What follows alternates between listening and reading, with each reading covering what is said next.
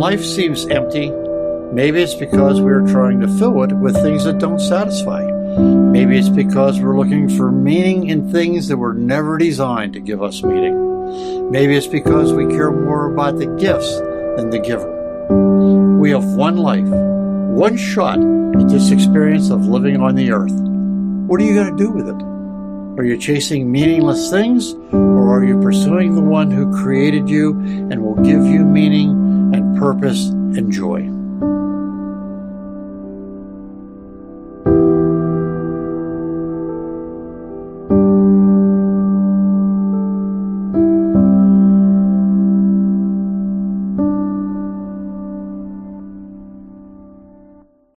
All right, so you can open your Bibles to Ecclesiastes chapter 7.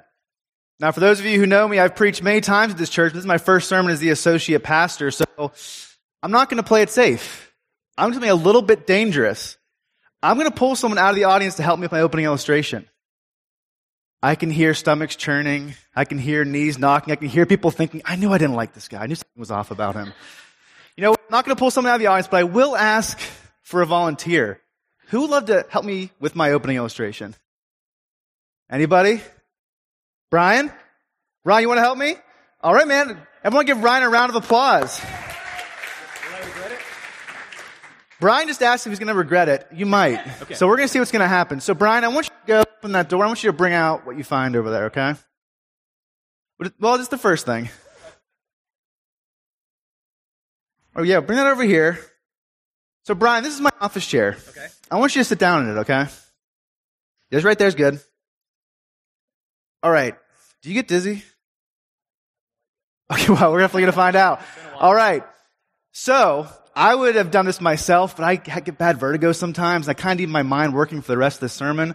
What we're going to do, Brian, is that we're going to spin you around in my nice office chair, and we're going to see if you can walk in a straight line after that. How's that sound? Will you catch me? You know what? Can we have a volunteer to catch Brian if he falls over here? Anybody who's willing to do that? Anybody? You want to do that? All right, you stand over there.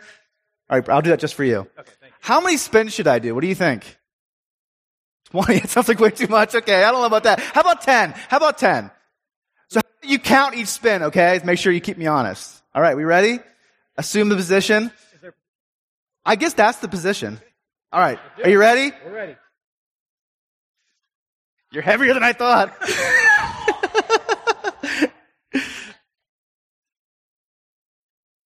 Oh, an extra one. All right, One more. go. We good? Are we good? All right, everybody give Ryan a round of applause for that. Thank you so much. Now, some of you are thinking, Taylor, that was really funny and all, but what was the point of that? We've all had that experience, right? Where you feel totally dizzy and off balance. I hate that feeling. How often does life feel like that? We're spun around, round, and around by world events, difficult trials, the frustrations of daily life, and we feel totally unable, totally unequipped to walk on the path that God has laid out for us in His Word. Life is a difficult journey, and we can lose our footing at any time. That's how Solomon feels at this point in the book of Ecclesiastes. This book is all about Solomon searching for wisdom and meaning, and he has reached the ceiling of what this world has to offer, and he realizes it's all meaningless apart from God. He's come face to face with the reality that he's been wrong about a lot of things for a very long time. His search has spun him around and around and around, and he desperately desires the balance and stability that only God can provide. In Ecclesiastes chapter 7, verse 15 through chapter 8, verse 1, Solomon presents living life God's way as a high wire act with sinful and deadly extremes on either side. And walking this tightrope successfully involves making 3 choices every single day. And we're going to spend the rest of this message unpacking those 3 choices. So let's jump into the first section of our passage this morning. It's Ecclesiastes chapter 7, verses 15 through 22. Solomon writes this: "In my vain life, I have seen everything. So Solomon seems like he's in a really good mood right off the bat. There is a righteous man who perishes in his righteousness, and there is a wicked man who prolongs his life in his evil doing. Be not overly righteous, and do not make yourself too wise. Why should you destroy yourself? Be not overly wicked, neither be a fool. Why should you die before your time? It is good that you should take hold of this, and from that withhold not your hand. For the one who fears God shall come out from both of them. Wisdom gives strength to the wise man, more than 10 rulers who are in a city. Surely there is not a righteous man on earth who does good and never sins. Do not take to heart all the things that people say, lest you hear your servants cursing you. Your heart knows that many times you yourself have cursed others. So I want each of you to ask yourself this one question this morning. How can I live a balanced life? How can I live a balanced life? Number one, by choosing to be godly instead of unrighteous and self-righteous. By choosing to be godly instead of unrighteous and self-righteous. So Solomon points out a really harsh reality that we all come face to face with every single day. Those who do the right thing often seem to suffer for it, while those who are content to do the wrong thing seem to be doing just fine. Anybody else besides Solomon ever notice, friend, you're struggling at work to make any progress or have any success, but that guy who always cuts corners and tells lies, he's always getting the promotion. You turn on TV and you see shady and corrupt people living in the laps of luxury while you're sitting at your kitchen table cutting Giant Eagle coupons and struggling to save for the future. At first glance, it seems like Solomon is telling us, you know what? Righteousness is a waste of time. Let's read that again.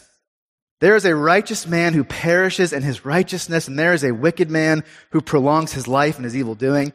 Be not overly righteous, and do not make yourself too wise. Why should you destroy yourself? Is he saying, yeah, you know what? There's no point. Nice guys finish last. Don't bend over backwards to be godly. Is that really what he's saying? It can't be, because it goes totally against the teaching of the rest of Scripture. And he also tells us, don't be wicked either. That path leads to death and destruction. In the original Hebrew, when Solomon says, do not be overly righteous, this could also be translated as, do not pretend to be righteous, or do not be self-righteous. Do not be self-righteous. In other words, don't be a religious figure going through the motions. Don't be a judgmental person who looks down your nose at other people. Find the biblical balance between these two things, between unrighteousness and self-righteousness. And what is that middle ground? It's genuine, true godliness. It's being a person of humble integrity who does the right thing, not because you have to, but because you want to, because you love God and you want to please Him. Now, I know what many of you are thinking right now. Taylor, you know what? I get it. Self-righteous is bad. It's horrible. I just don't really struggle with it very much. I heard somebody laughing, so that's a good sign. You know where I'm going with this. Are you really sure about that? Let me give you some examples.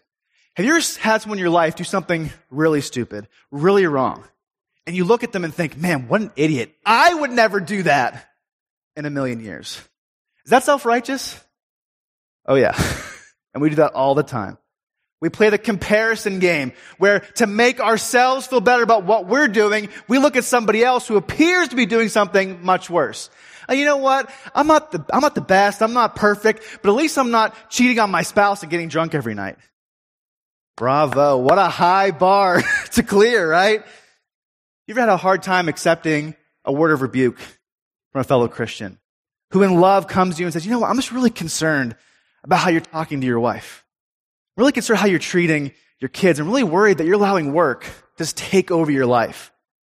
Instead of humbly receiving that, you turn the tables on them and you make them out to be the bad guy. You make them to be the self-righteous one, not you. How about this? Has your opinion of a fellow believer ever dropped because they didn't hold to certain standards that you have that aren't even biblically commanded? They drink and you don't, and you think, why do they do that? Makes you think a lot less of them. Or maybe someone in this church dresses too casually for your liking on Sunday mornings, that makes you think a little bit less of them. Without even realizing it, we can be like the Pharisees and come up with these man-made rules and put them on other people. Let's look at another example of self-righteousness in chapter 7, verses 21 through 22. Solomon writes, "Do not take to heart all the things that people say, lest you hear your servants cursing you.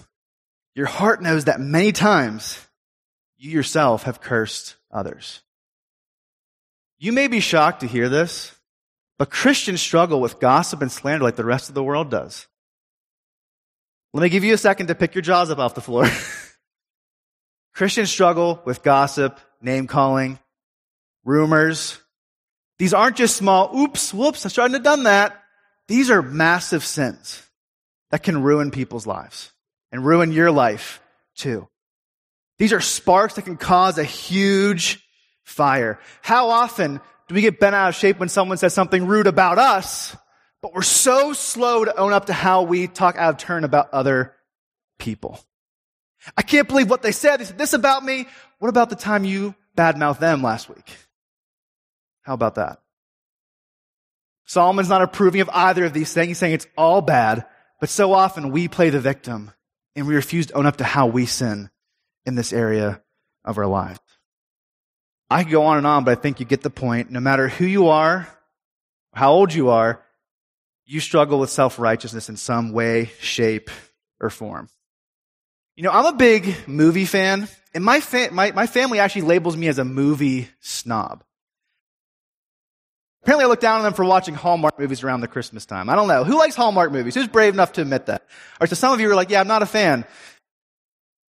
Now, I reject this notion that I'm a movie snob. I just like to think that I like good movies.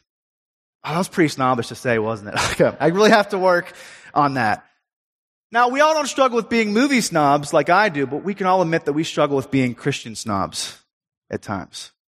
You'll have to wrestle with this sinful, natural desire to want to be at the top of the heap and step on other people to get there, to make yourself feel like you're better than everyone else. By God's grace, we have to resist this urge to be self-righteous and instead embrace true righteousness instead.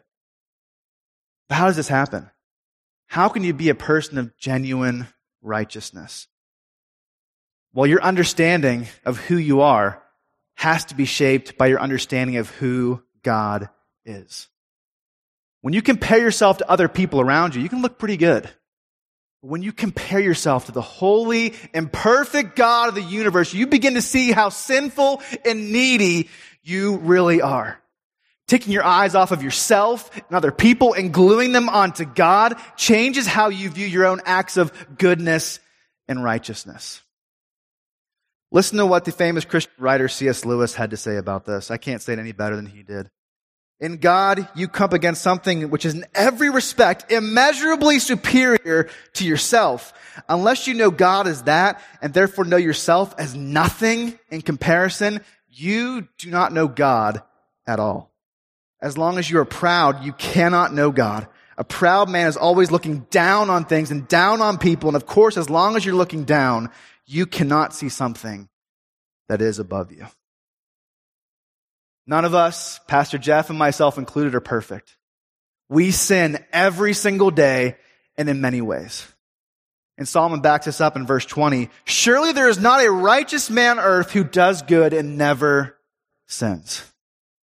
This verse is totally true, but I do want to add on a biblical note that becomes very clear in the New Testament. Surely there is not a righteous man on earth who does good and never sins, except for Jesus. Except for Jesus. He is the only truly perfect, righteous man who's ever walked the face of this earth. He lived the perfect life you couldn't live and then died the death that you deserve to die. Because of his sacrifice on the cross, he now looks at you as blameless and righteous. How awesome is that? When the Father looks upon you, he doesn't focus on your sin, on your imperfections and your flaws. Instead, he sees the perfect obedience of his one and only Son. We must never forget that we are sinners saved by the amazing grace of our God. We didn't choose him. He chose us. As we were running away from him, he ran us down and grabbed us in his loving embrace. A true understanding of the gospel of grace obliterates any hint of self-righteousness and pride in our lives. Because we are nobodies saved by the biggest somebody in the universe. Pride and self-righteousness have no place in the life of a Christian. They are dangerous and obnoxious weeds that have to be pulled out by the root before they choke out your growth and spiritual maturity.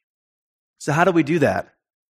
Well, as I just said, by preaching this gospel of grace to yourself every single day, by reminding yourself what God has done for you, by being in his word, not just reading it, but actually putting it into practice, actually doing it, by being an honest community with other believers. A great way to do that is to join a small group this upcoming week. On Wednesday, you'll get an email to give you online signups to sign up for a small group, whether you want to sign back up for your small group from last year, or maybe you're new around here and you need a new small group. You can sign up online. We'll also have in-person signups on next Sunday after service, as well as September 4th after service. Joining a small group is a way to be an honest, transparent community with other believers. Because you know what? Christianity is not a solo sport. Avoiding self-righteousness and becoming righteous cannot be done by yourself. It has to be done in community. And pulling out these spiritual weeds of self-righteousness, it's hard work. It requires brutal honesty with God, with others, and yourself. All right, secondly, how can I live a balanced life? By choosing to be wise instead of foolish and arrogant. By choosing to be wise instead of foolish and arrogant. Let's continue on to see what Solomon has to say about wisdom and finding balance in that area of our lives in verses 23 through 29. All this I have tested by wisdom. I said I will be wise, but it was far from me. That which has been is far off, deep, very deep. Who can find it out? I turned my heart to know and to search out and to seek wisdom in the schemes of things, and to know the wickedness of folly and the foolishness that is madness. And I find something more bitter than death, the woman whose heart is snares and nets and whose hands are fetters. He who pleases God escapes her, but the sinner is taken by her. Behold, this is what I found, says the preacher, while adding one thing to another to find the scheme of things, which my soul has sought repeatedly, but I have not found. One man among 1,000 I have found, but a woman among all these I have not found. See, this alone I found, that God made man upright, but they have sought out many schemes. There's a lot going on in these verses I can't fully unpack this morning, but I will post on the website, on the blog, just to unpack some of these things I can't cover this morning. So if you're interested in learning how to avoid women with snares and nets for hearts, go check that out. That's be really interesting. But again, you should definitely read it. You all sound interested. But again, in these verses, the ones that we just studied, it seems like Solomon is bagging on wisdom like he seemed to be bagging on righteousness. Is he telling us again, wisdom is pointless? Of course not, because he tells us don't be foolish. And he says in verse 19, wisdom gives strength to the wise man more than 10 rulers who are in a city. He's saying wisdom is powerful. It's effective. This is the guy who wrote the book of Proverbs, which is all about the importance of wisdom and pursuing after it. So it's obvious that Solomon values wisdom, which is knowledge in action. It's the God-given ability to understand his word and put it into practice. But at the same time, Solomon wants us to understand that this world is complex, it's confusing, it's broken. No matter how knowledgeable you are, no matter how mature you are, there are going to be times when you don't know what to do. Anybody else besides me feel that way sometimes? You don't know what to do. You don't know what to think about this situation. You don't know why this hard thing is happening to you or a loved one. We all feel like Solomon in verse 23. All this I've tested, I will be wise, but it was far from me. That which has been is far off and deep, very deep. Who can find it out? You're praying for and seeking after wisdom, but it feels like it's 1,000,000 miles away. You're seeking after wisdom about issue with your kids, with your job, but you come up with nothing. In those moments, we come face to face with our limitations and our weaknesses as human beings. As I mentioned earlier, I'm a big movie fan or movie snob, depending on who you ask. And my favorite genre of movies is 80s and 90s action movies. Anybody else? And the best part of those movies isn't the action, isn't the explosions, those are all cool. It's the cheesy action movie one-liners, right? Who's most famous for that? Schwarzenegger, obviously. Who else? Stallone, Bruce Willis. Can we throw out some of these? What's one from Arnold Schwarzenegger we can think of? Hasta la vista, baby. Or I'll be back. Or when he throws the knife into the guy in Commando and says, stick around. I always like that one a lot. But another actor who does this really well is Clint Eastwood, who's very well known for being Dirty Harry, who's a cop who shoots first and asks questions way, way later. He's famous for saying things like, go ahead, make my day. Or, do you feel lucky? Well, do you, punk? My favorite is at the end of the second movie where he blows up the bad guy in this massive fireball explosion and he looks all cool at the car and says, a man's got to know his limitations. Beyond the coolness of that line, there is a hint of biblical truth in it. The essence of true wisdom is understanding your own limitations as a human being. This even involves understanding the limitations of wisdom. As I said earlier, you'll never, ever, ever be able to understand everything that you want to in this life. You'll never even come close. Don't be arrogant and think that you can. You are not God. You don't have an eternal perspective on this world and this universe as He does. We have a teeny, tiny perspective. It's like trying to look at a massive painting through a small keyhole. We can see bits and pieces, but we can't see the whole picture. We have to trust that our all-powerful God not only sees the whole picture, but He's in complete control of it. And this is so easy for me to stand up here and say this to you all. It is so hard to live this out. It's easy for me to say, you know what? Yeah, trust God in the midst of the death of a loved one. Trust God when you have an adult child who's running away from the Lord, even though you pray for them every single day. Trust God while your marriage seems to be falling apart and you have no idea what to do.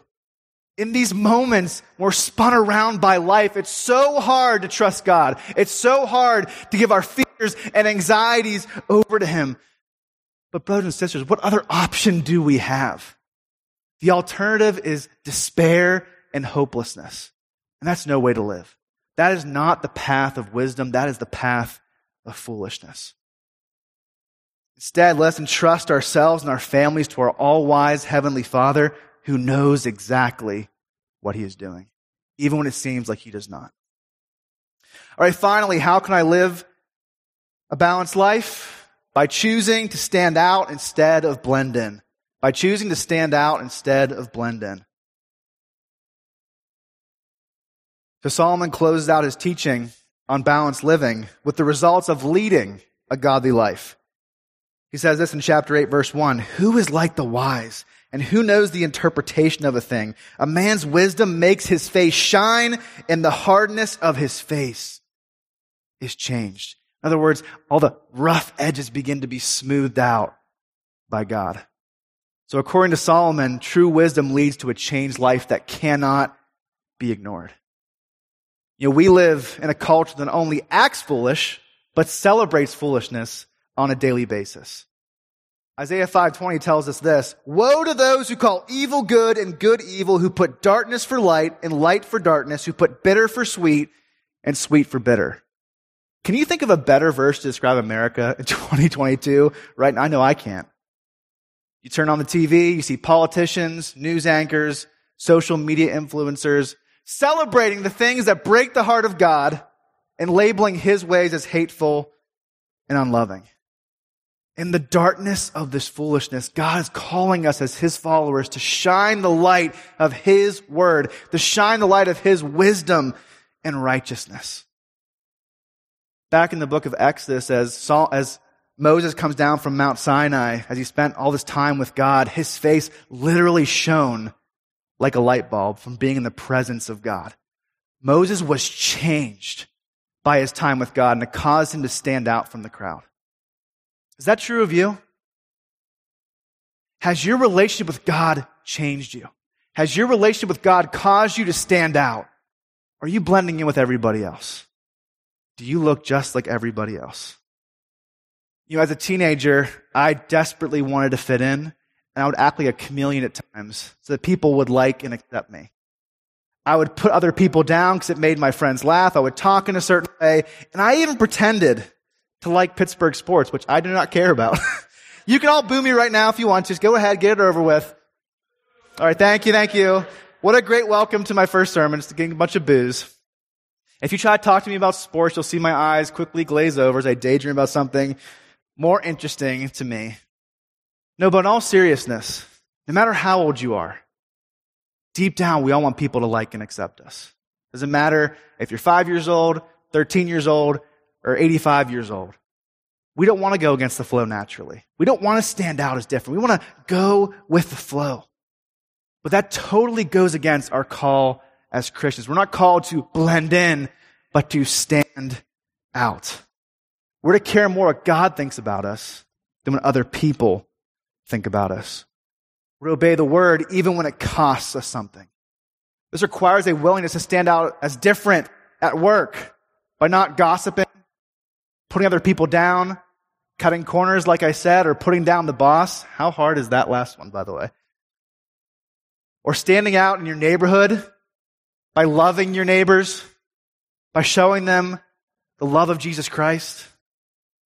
This requires a willingness to be different. I used to say this to my youth group kids all the time at my last church. If you want to be cool and popular, then Christianity probably isn't for you. We are commanded to go against the grain of this culture and hold to things that are not popular, like the sanctity of unborn life, the truthfulness of God's word, and the reality that Jesus Christ is the only way to eternal life and a relationship with God. Yeah, these things aren't very popular right now, are they? And it's so sad to me to see so many churches across this country sacrificing faithfulness to God's word to blend in and fit in with everybody else. How thankful should we be that we're in a church that's not going to happen? Because the word is our supreme guide and not this culture. We cling to this instead of what other people think about us. Let me ask you a few questions. Can you be content knowing that you're pleasing other people more than you're pleasing God? Can you be content to cover up the light of Jesus Christ because it's much more convenient to do so? I hope the answer to these questions is no, because we live in a time that needs Christians with spines of steel who are willing to lovingly and graciously stand in the gap for the truth and hold to their God-given convictions no matter what. We live in a time that needs balanced, wise, and righteous Christians who are shining the light of Jesus Christ. So after hearing this word from Solomon, you may feel convicted that your life is unstable and off balance right now. Instead of being discouraged by that, I want you to be encouraged that God is giving you a fresh chance to find stability in Him. The good news is God does not expect perfection from you in this life, because that is impossible. But He does expect progress. You will fail and you will fall off this high wire, this tightrope. But the great news is that God is always there to catch you and put you back on track. But like any successful tightrope walker or balance beam gymnast, I don't know what the term even is, this requires dedication. This requires practice. God is there to offer you His help, to offer you His power. But right now, today, are you willing to grab a hold of it and put in the dedication and effort that is necessary? The band can come up. I want you all to bow your heads and close your eyes. And I want us to spend a few minutes with the Lord. All of us, myself included, should admit that we're off balance and unstable in many ways right now. I don't know what that is, but you do, and so does God. Go to the Lord and ask Him for His help to change, to make that progress, to embrace godliness, to embrace wisdom, and to embrace this responsibility to be a Christian witness. Just spend a minute or two with the Lord, and I'll close us in a final prayer, and then we'll go to the Lord in worship. God, as we just sung a few minutes ago, we thank you that you're the God of second chances. We thank you that you didn't leave us where you found us, but you pulled us out of the mess of our sin and gave us new life. If there's anybody in this room, Lord, who doesn't know you, doesn't have a relationship with you, Lord, I pray you open up their heart to the gospel of grace. They would accept Jesus Christ, their Lord and Savior, and find that stability that only you can provide in this crazy world that's trying to shake us down. And Lord, for the rest of us, help us to find again that stability yet again. To walk in the ways of your word even when it's hard. To trust you even when we have no idea what you're doing, but we know that you do. Lord, we thank you for your word. We thank you you've given us this light in a dark place. Lord, help us to lead lives of balance, wisdom, and righteousness this week and for the rest of our lives. In Jesus' name, amen. This is Pastor Jeff Miller, and I would like to thank you again for listening to the podcast of Harvest Bible Chapel, Pittsburgh North. And a question that I get asked frequently from people is this: how can I support your ministry? Well, I got good news for you. It is easy and it is secure. All you have to do is go to harvestpittsburghnorth.org/giving and follow the on-screen directions, and you can give online to support the ministry of Harvest Pittsburgh North. So until next time, this is Pastor Jeff Miller saying thank you again for listening to the podcast of Harvest Bible Chapel, Pittsburgh North.